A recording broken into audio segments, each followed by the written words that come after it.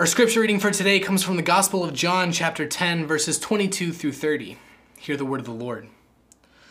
Then came the festival of dedication at Jerusalem. It was winter, and Jesus was in the temple courts, walking in Solomon's colonnade. The Jews who were there gathered around him, saying, "How long will you keep us in suspense?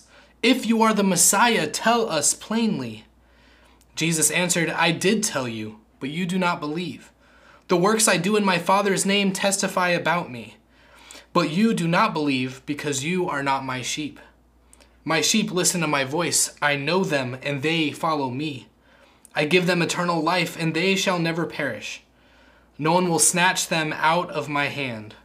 My Father who has given them to me is greater than all. No one can snatch them out of my Father's hand. I and the Father are one." May God add blessing to the reading, hearing, and understanding of Scripture. Tell us plainly. Tell us plainly. In our gospel story today, those are the words of the Jewish people that gathered around Jesus, asking him if he was the Messiah, the one that has come to redeem them from the cycle the Israelites seemingly were always stuck in. Tell us, sir. Tell us, please. The suspense is killing us. To which Jesus replies, "I have told you, and yet you still do not believe."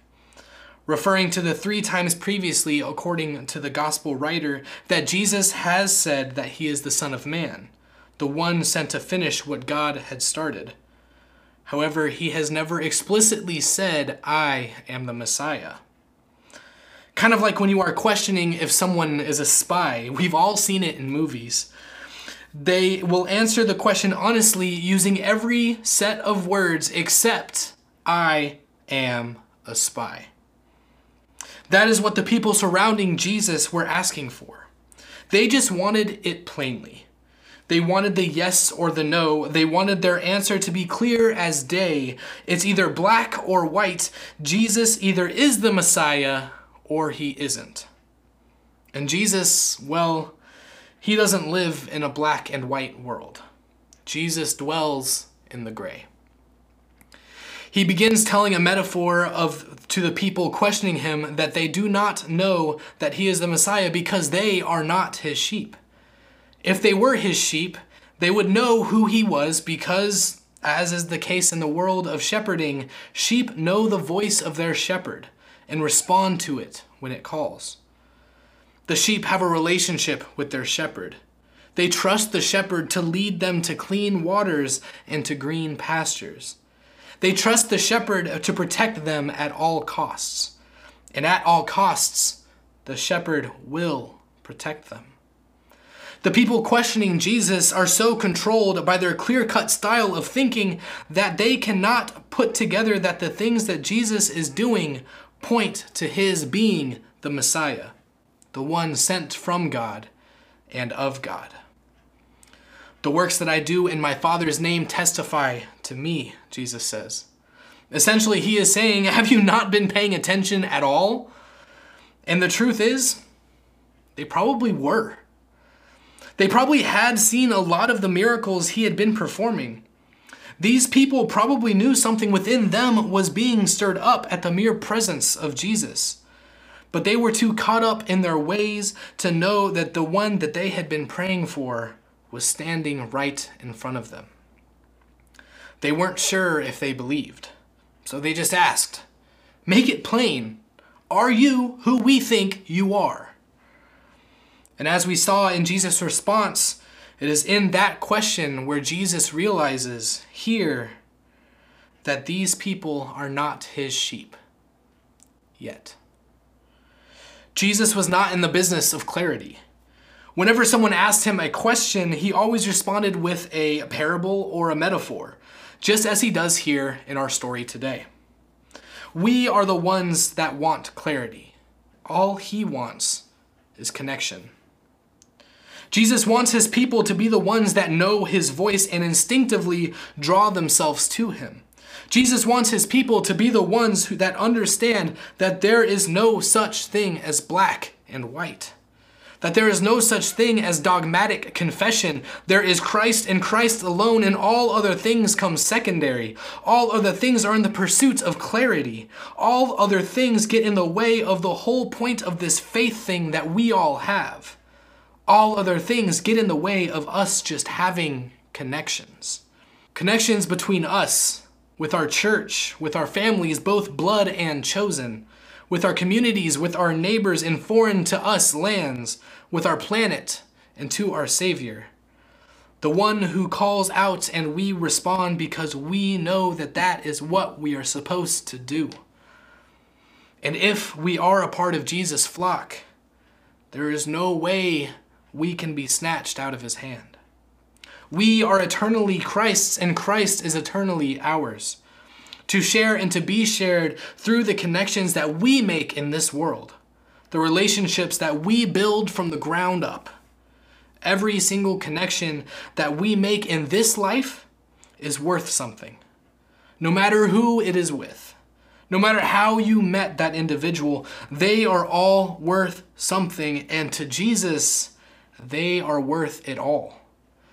These connections are worth it all. Our connections are everything. It is through our connections that we know where we can turn when we face various trials in our lives.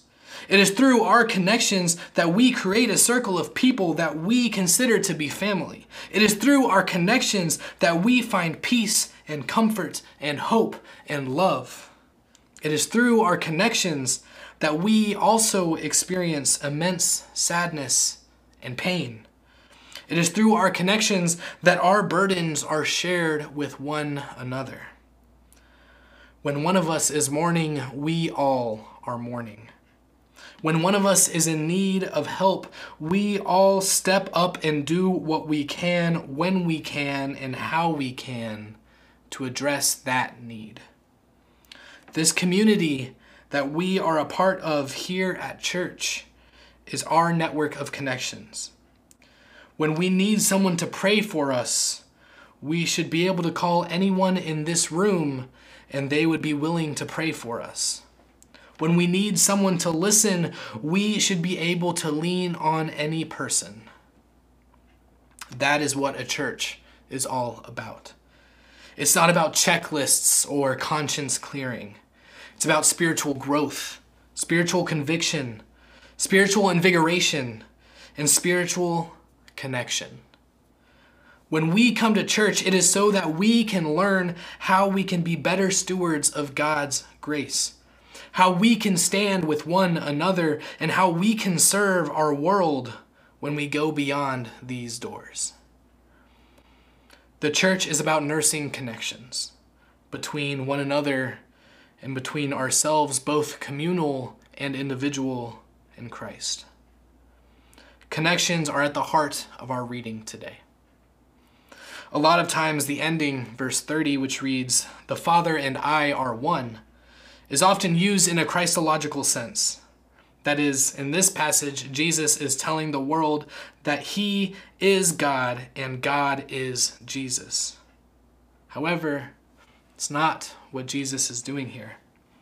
That actually takes away from the passage as a whole to say that the point of this scripture was to establish that Jesus is God. Now, I don't like to bring up Greek because I feel that most of the time it is not all that useful. Like maybe 9 times out of 10, it's not useful. Well, today is that time I feel like the Greek is useful to know. The word for one used in this verse 30 is in the neuter, not masculine. Neuter basically just means that it is neutral. If the word had been in its masculine form, it would have meant that Jesus is God, and that God and Jesus are one and the same. However, since it's in its neuter, it is meaning, you guessed it, connection. Jesus and the Father being one in this instance means that they are so deeply connected that their wills are lined up and that their works cannot be distinguished in any way. God is doing work in the world through the connectedness to God of Jesus the Christ.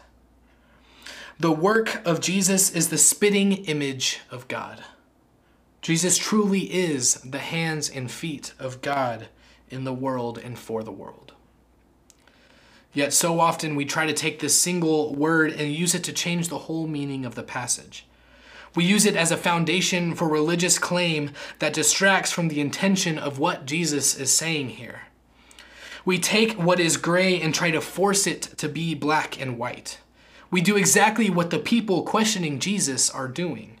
And in doing so, be aware, you might get the same answer as those Jesus was speaking to. I wonder, how often do we, the church, realize we are doing this?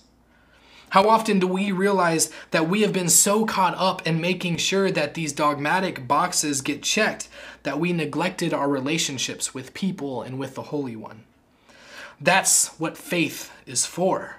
It is the belief in things unseen. It is the belief that something intangible can be the guiding force of the whole earth towards something good.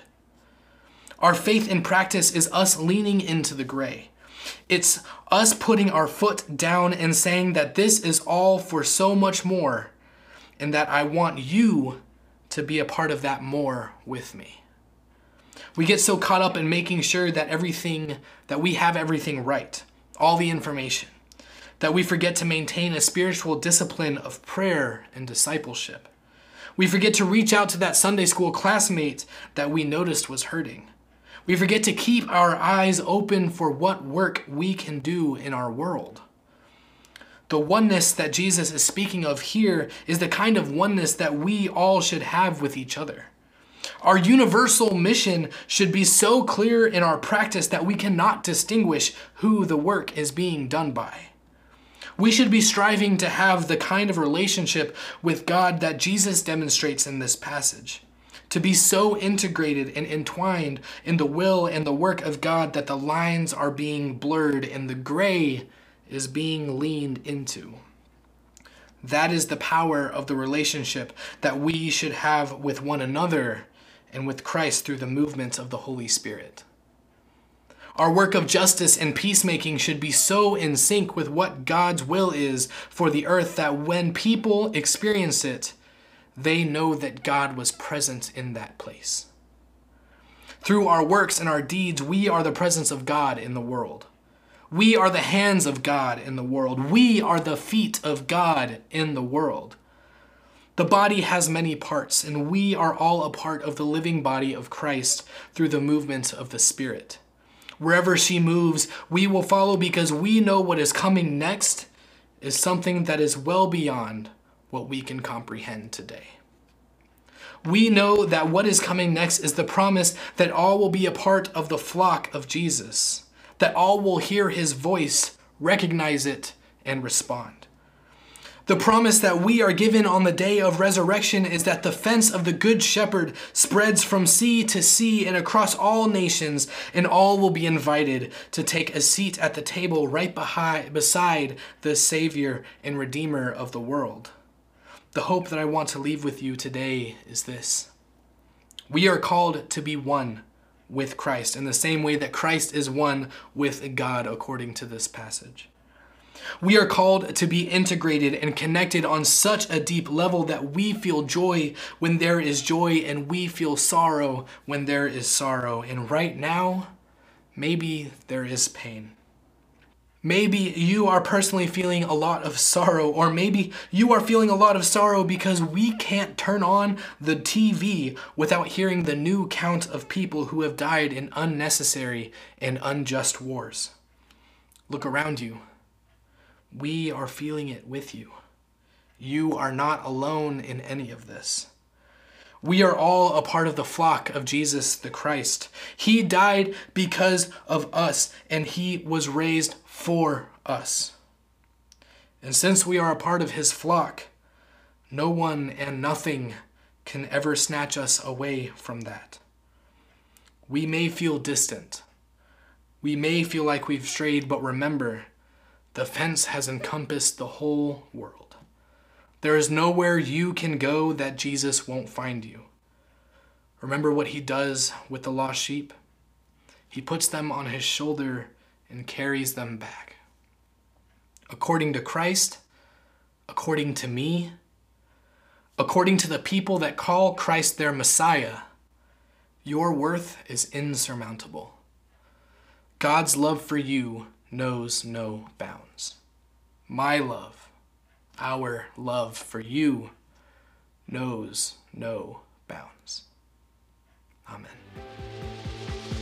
Thank you everyone for listening or watching, liking, commenting, and subscribing. And remember that you are loved and that I am thankful that you are here.